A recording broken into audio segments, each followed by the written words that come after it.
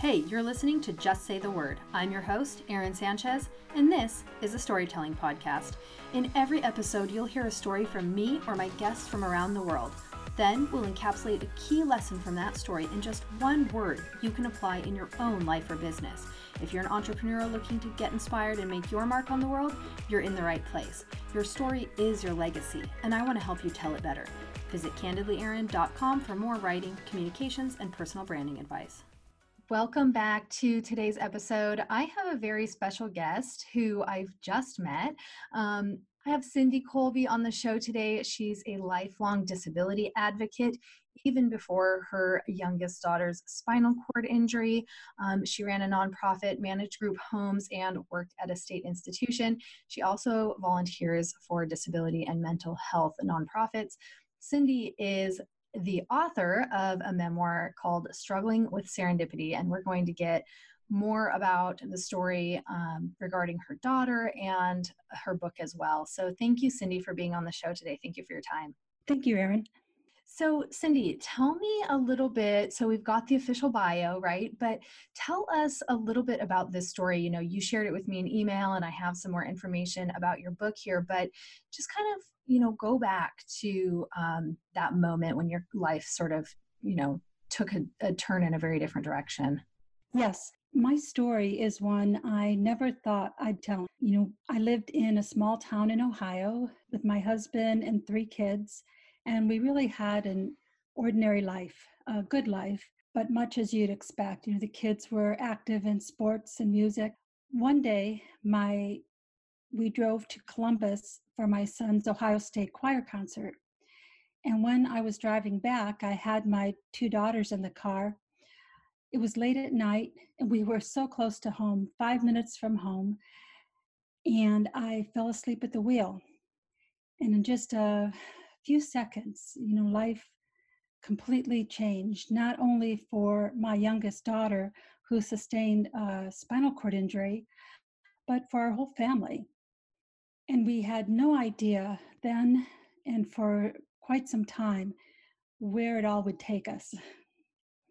Yeah, I can only imagine. I mean, just when I started reading that email from you, I actually read it out loud to my mom who works with me, and we were both like near tears. So tell me, so how old was your daughter at the time of the accident? Mm-hmm. She was 14 years old. Okay. And before the accident, she was shy, pleasant kid, but after the accident, she somehow was able to look at it as something that happened. Nothing we could do about it after it happened. So she was able to somehow completely focus on what's next. What do I need to do next to be more independent? Now, this is at a time where the rest of the family, we're just devastated. She has a severe injury. It's a cervical in the neck, C6-7, which means that she's quadriplegic. She still is. She's paralyzed from the chest down. She doesn't have finger function except for one finger on one hand. She can move a little bit. She can move her arms. And no movement below the chest. So in addition to just not walking, which of course is kind of the first thing that I thought of, that most people think of when they think paralysis, we quickly learned that there's so much more to it than simply not walking, which I'm not minimizing that challenge, but I'm saying that it's much more. So immediately we were looking at a lot of medical challenges and worries and risks that accompany a spinal cord injury. So for me, after the accident, it was not only devastating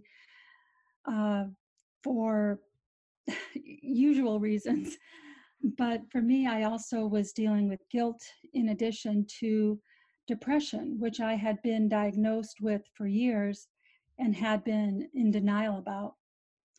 So there were, there's a lot going on at that time.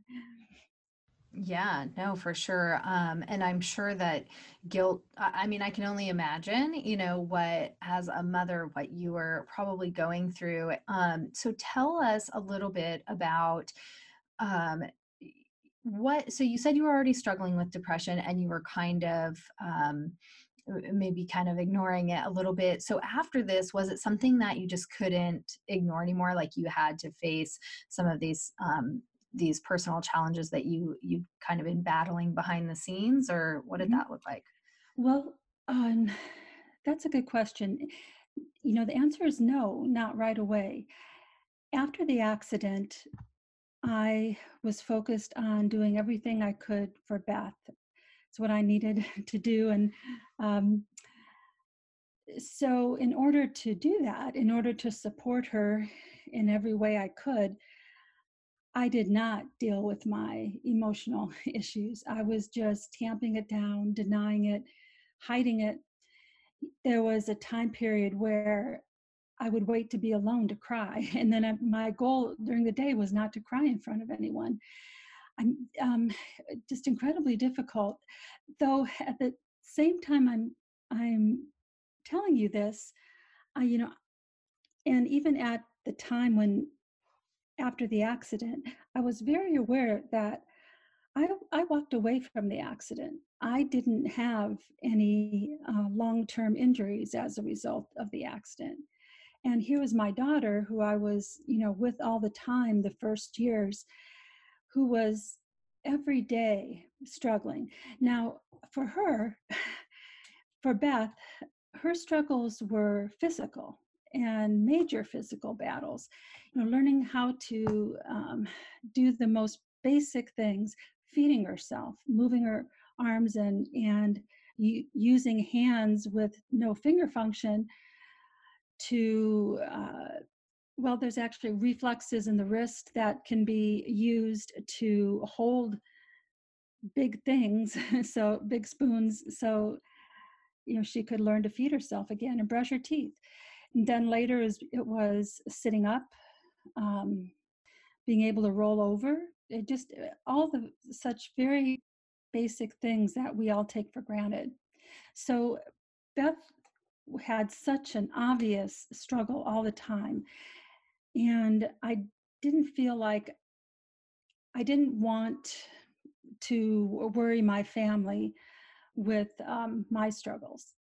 That makes sense. I mean, I say that makes sense, but I'm sure you know what I mean. It makes sense Sure. in the in the sense that you're trying to kind of put all the attention on your daughter because and you work in the Right. nonprofit world and as a Right. disability advocate, and Hmm. so I'm sure that you're familiar with the term invisible disability. And Right. so, there's all kinds of stuff going on with people behind the scenes that's not necessarily quite as visible. So it's probably a Hmm. lot easier for you to kind of, like you said, tamp that down and keep some of that from your family because you probably had your family's best interest in mind, right? You were like, well, I can't I burden did. them I with did. my But stuff.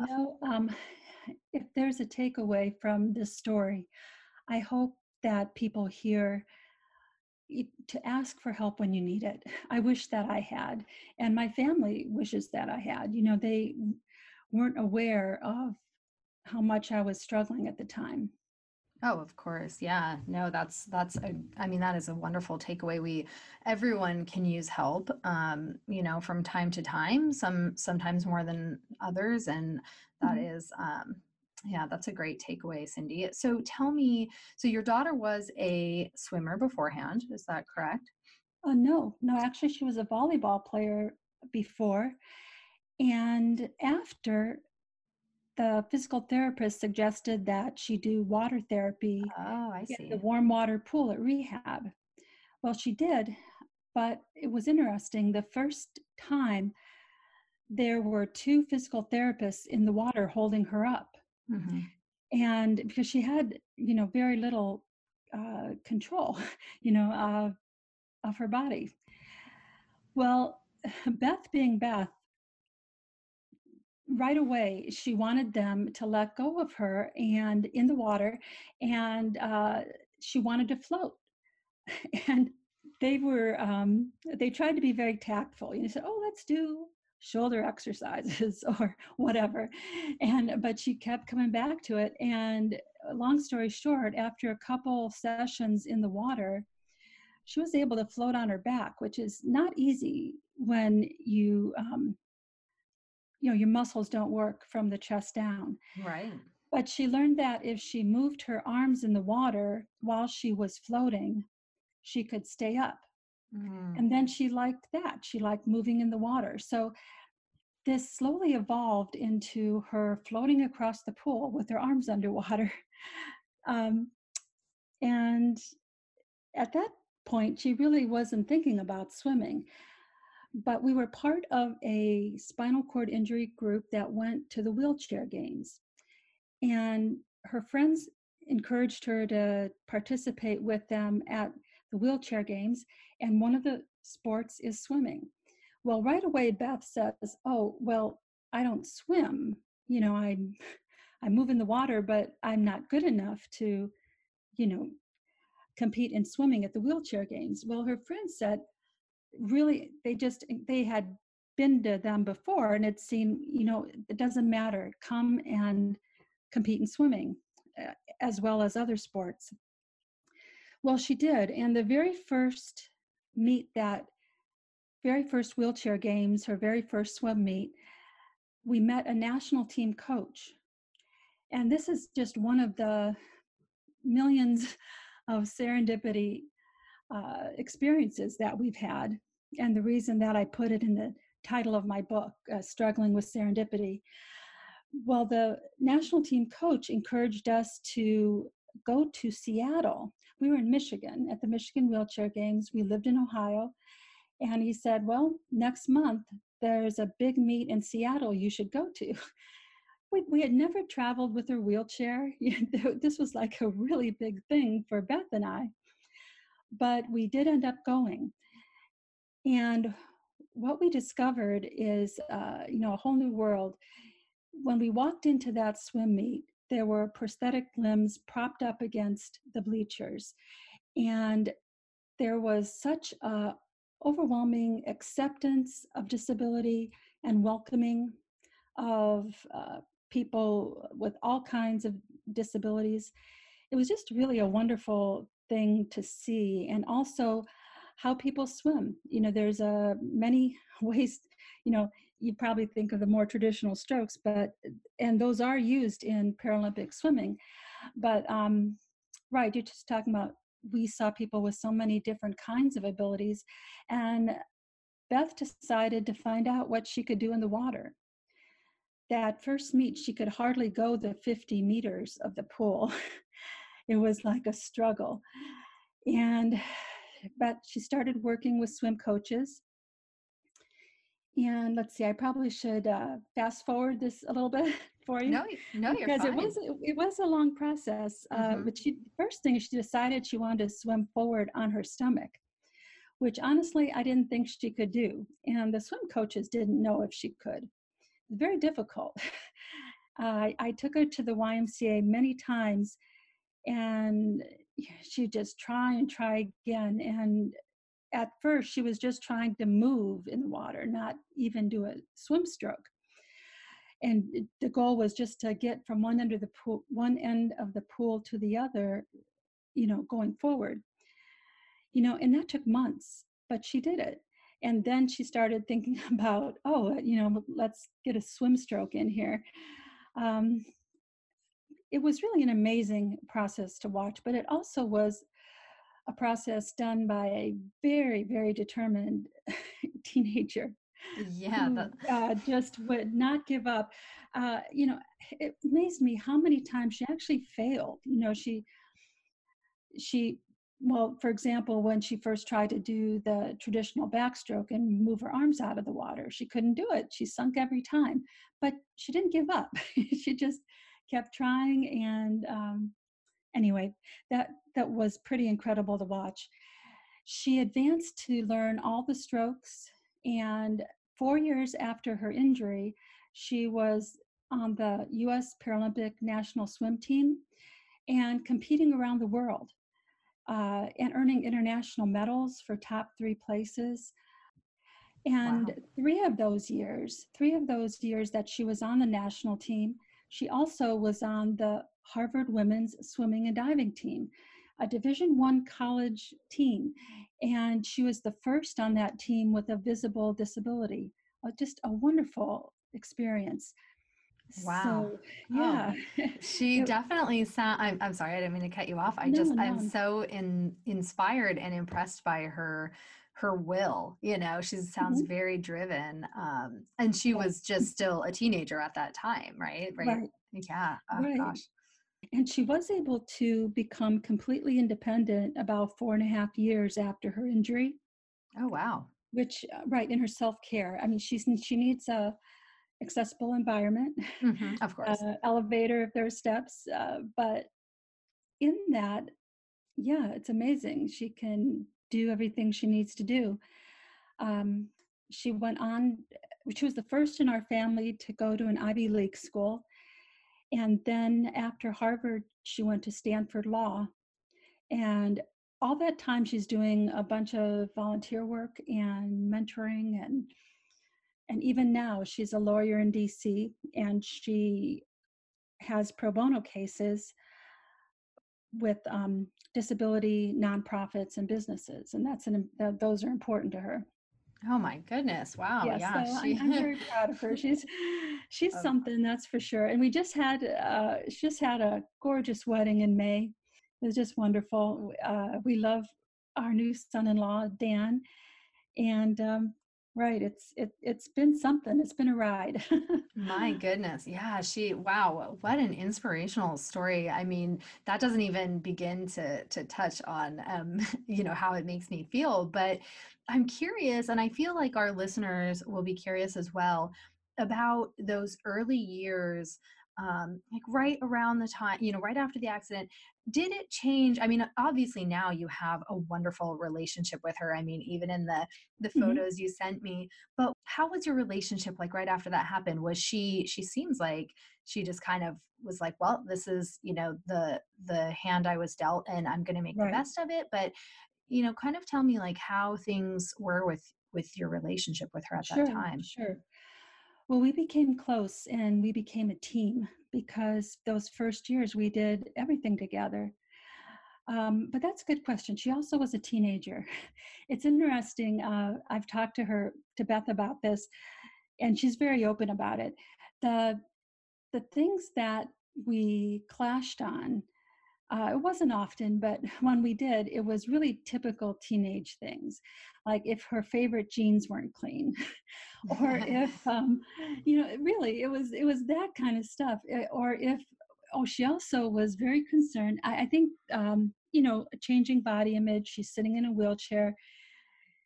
She wanted the hem of her jeans to cover most of her shoes. And we laugh about it now, but at the time, she was pretty serious about it. So so after she would transfer, like from the car to her chair or whatever, um, that was the first thing, adjust the pants. But it was kind of a funny process, because in a way, looking back, because so I would adjust them, and I think I have them, pull the pant leg down a little bit, and I think I have it perfect. And she'd kind of glance down to, oh no, can you do it some more? So it was always this process with these jeans.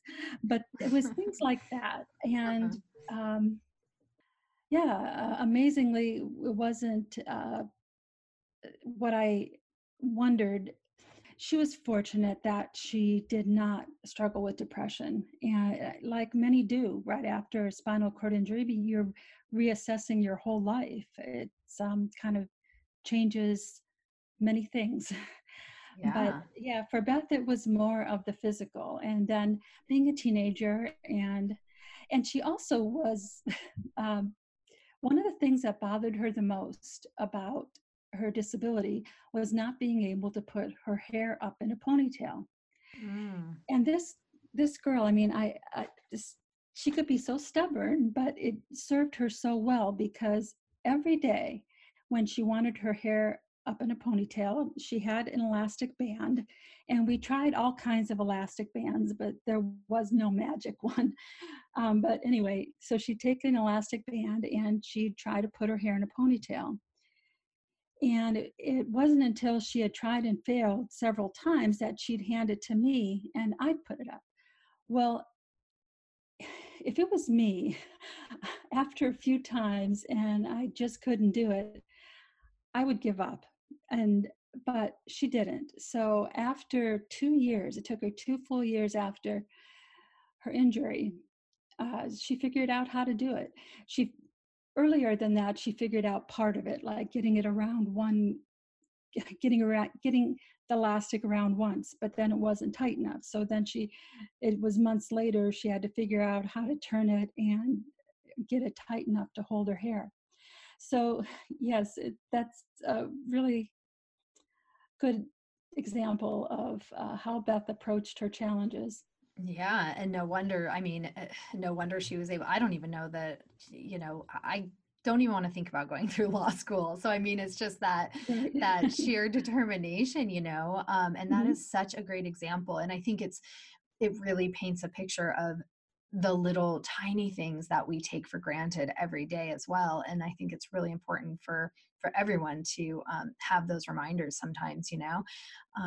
No, thank Right. you so much for sharing that. And so I'm curious about, the all of this led to your book, Struggling with Serendipity. Mhm. And serendipity is defined as the occurrence and development of events by chance in a happy or beneficial way. So tell us a little bit about, why you wrote the book and kind of, why serendipity. I'm super curious to Mhm. kind of hear the story of your book. Sure, sure. Well, the struggling part in the title isn't hard to figure out. Right. I definitely was struggling, and Beth was physically. It was definitely a challenge. Um, the serendipity part seemed to start when she was in high school. She has a attitude of possibility. She didn't accept traditional limits on what she could do and what she could accomplish. So I think that's part of it. So as she's moving forward, she's also open to possibilities and opportunities. So with that attitude, I think so many things seemed to drop in her lap. But at the same time, she was working hard and kind of looking for those opportunities.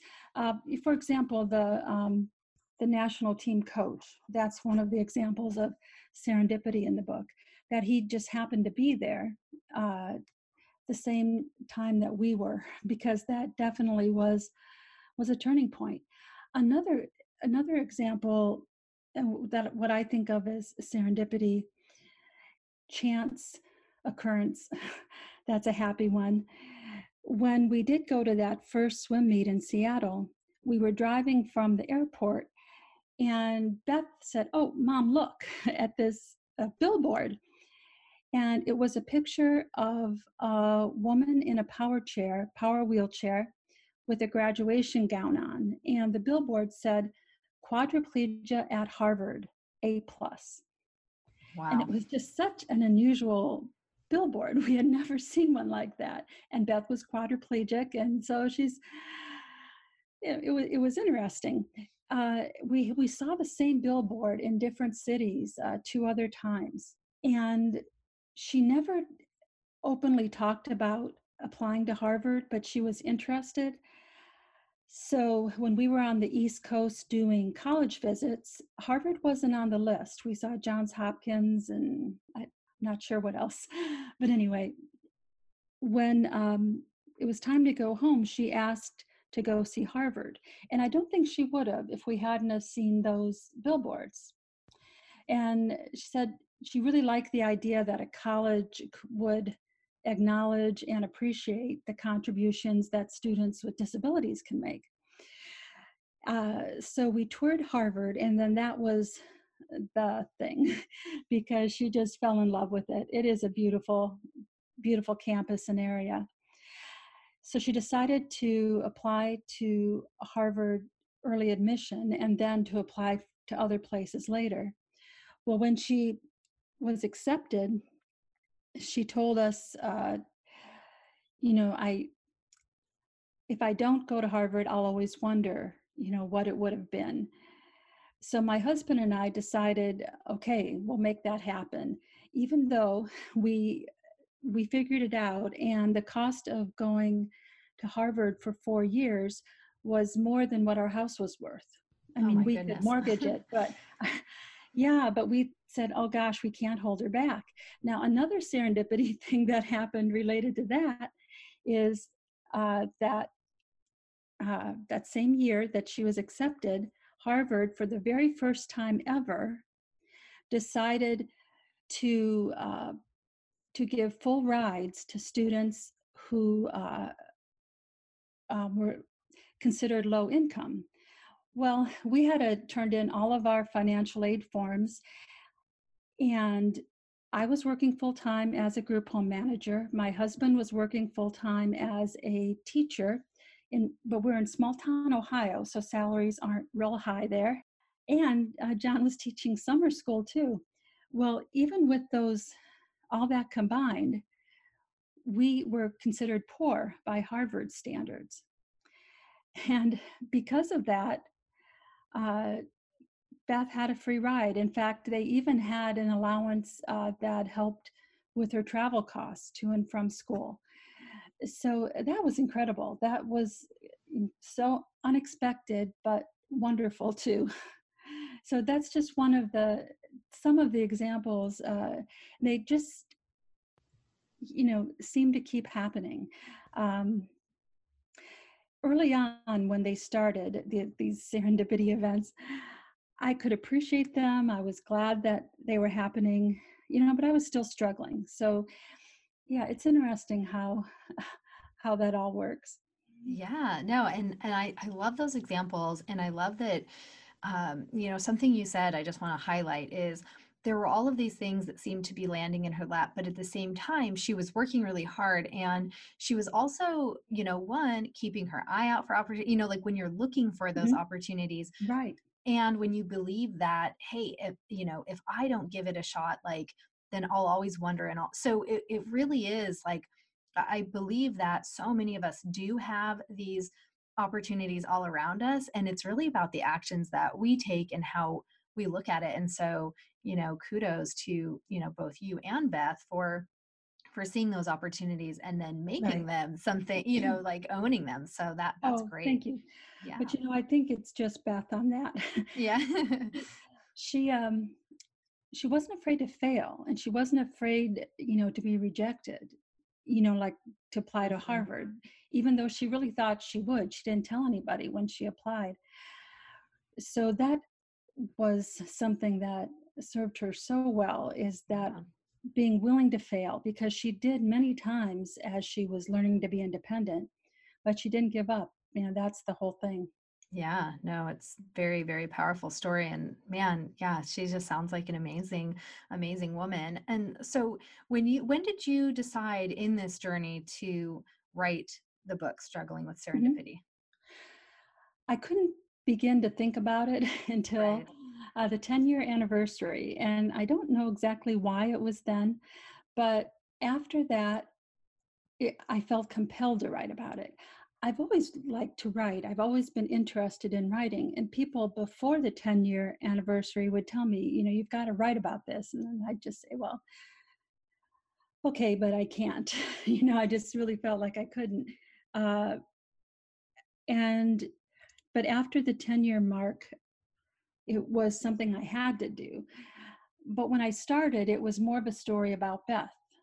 And a writer friend told me, you've got to go deeper.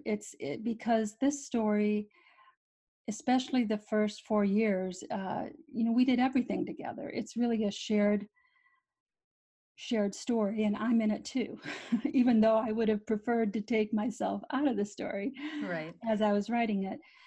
But it did force me to be more honest and open with my family about my experience after the accident. And also, I've become more of a mental health advocate. I spoke, uh, I spoke with This Is My Brave at a show to share my experience with depression and to encourage others to get help. Um, yeah, so it was a difficult process because I had to kind of come to terms with all of that. But it was healing too, and I'm glad I did it.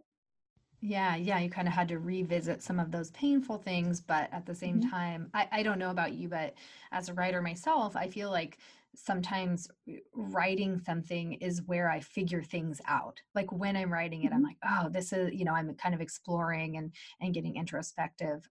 So I'm not sure if that was your experience, but I could imagine mhm. that it Yes. might be. Yeah. Very cool. No, I'm excited. I'm definitely going to. I haven't had a chance because you and I connected. I was actually on a trip out of town, but I definitely want to get my hands on the book and give it a read because it's just such an inspirational story, and I'm glad your writer friend pointed you in that direction because I think people would have had a lot of questions about you, right? Because you are Mhm. part of that story, absolutely. And I love that you framed it earlier as you and Beth were a team and just gosh, what a strong family, you must have and some deep, core values there for sure. So thank you so much Oh, for sharing thank this you. story. Thank you. I've heard people say that before about how we're so strong. Honestly, I even now I really don't think of myself that way.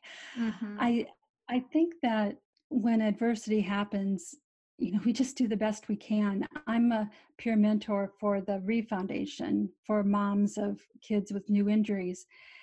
And it just reminds me that, it doesn't really matter, I think,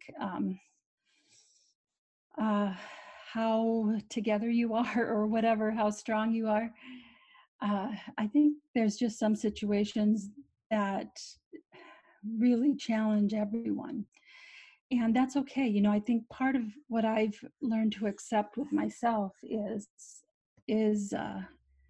not being strong at times and needing help at times and not being okay sometimes. Uh, and I think that's all part of it too.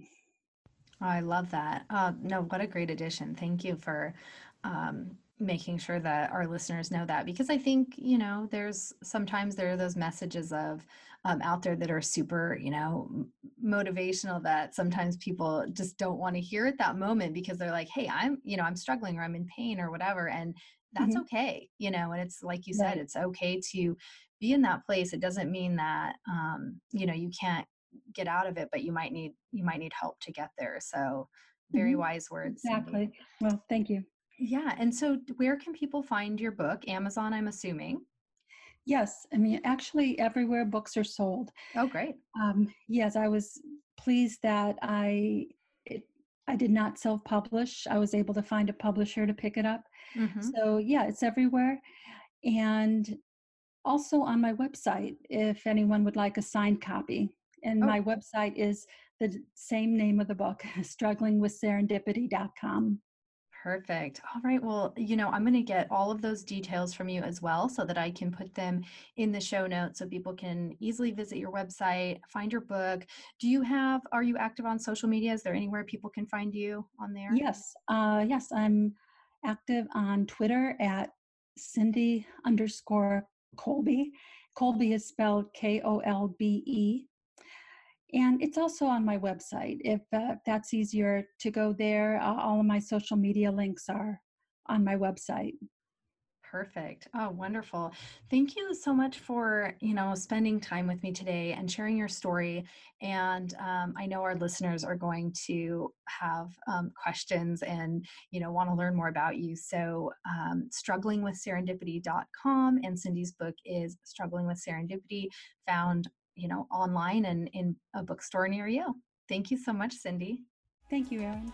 Thank you so much for tuning in. If you liked today's episode, please subscribe and tell your friends. If you want to learn better branding and communication skills or more about this podcast, please visit www.candidlyerin.com or justsaythewordpodcast.com.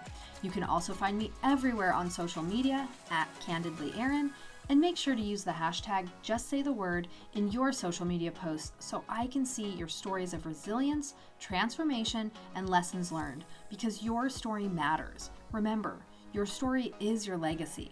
Everybody has a story, and the world should hear yours.